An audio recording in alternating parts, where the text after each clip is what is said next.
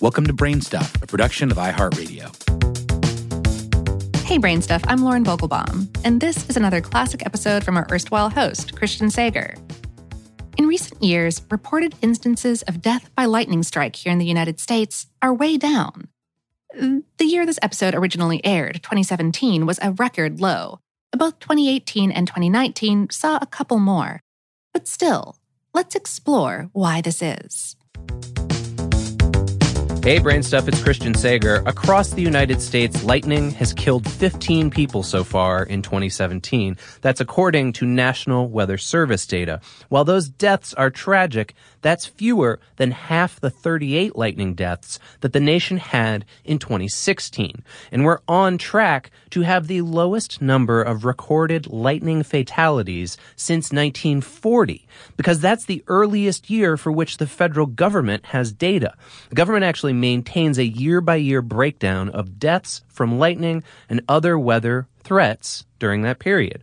But if you look at those historical numbers, what's most startling is the long-term decrease in lightning deaths over that period.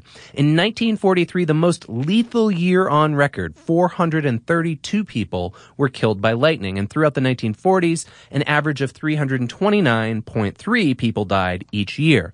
But in the 1950s and the 1960s, the rate started dropping dramatically and steadily kept decreasing to the point where over the 2010s, the average annual fatality rate is about a tenth of what it was during the 1940s.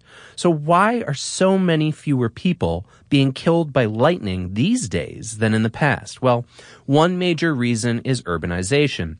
In 1940, according to the U.S. Census Bureau, 43.5% of the nation's population lived in rural areas. By 2010, that number was down to 19.3%, with more than 80% of the population living in cities. And today, according to the U.S. Environmental Protection Agency, the average American spends 90% of their time indoors, which generally is the safest place to be during a lightning storm.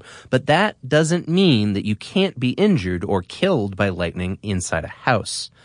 And 7 decades ago, not only were there more people in rural areas, but they also spent more of their time working outdoors, where they were more vulnerable to lightning. As Ronald Hawley, a meteorologist who studies lightning deaths, explained in The Atlantic in 2014, farmers in the 1940s still used teams of horses to pull their plows, and it took them all day to finish tilling a 20-acre field. Modern farmers, in contrast, are more likely to be sitting inside a fully enclosed tractor with a metal housing that offers lightning protection. When people are killed by lightning these days, it often happens when they're enjoying some outdoor leisure activity. That's according to a 2017 analysis of lightning deaths over the past decade by John S. Jensenius Jr. He's a lightning safety specialist with National Weather Service. Jensenius found that of the 352 deaths over the past decade, 33 people died while fishing, while 20 were on the beach, 18 were camping, and 16 were boating. When it came to sports, soccer players accounted for 12 deaths, while golfers accounted for 9. A piece of information that shows a golf course isn't necessarily the most dangerous place during a storm.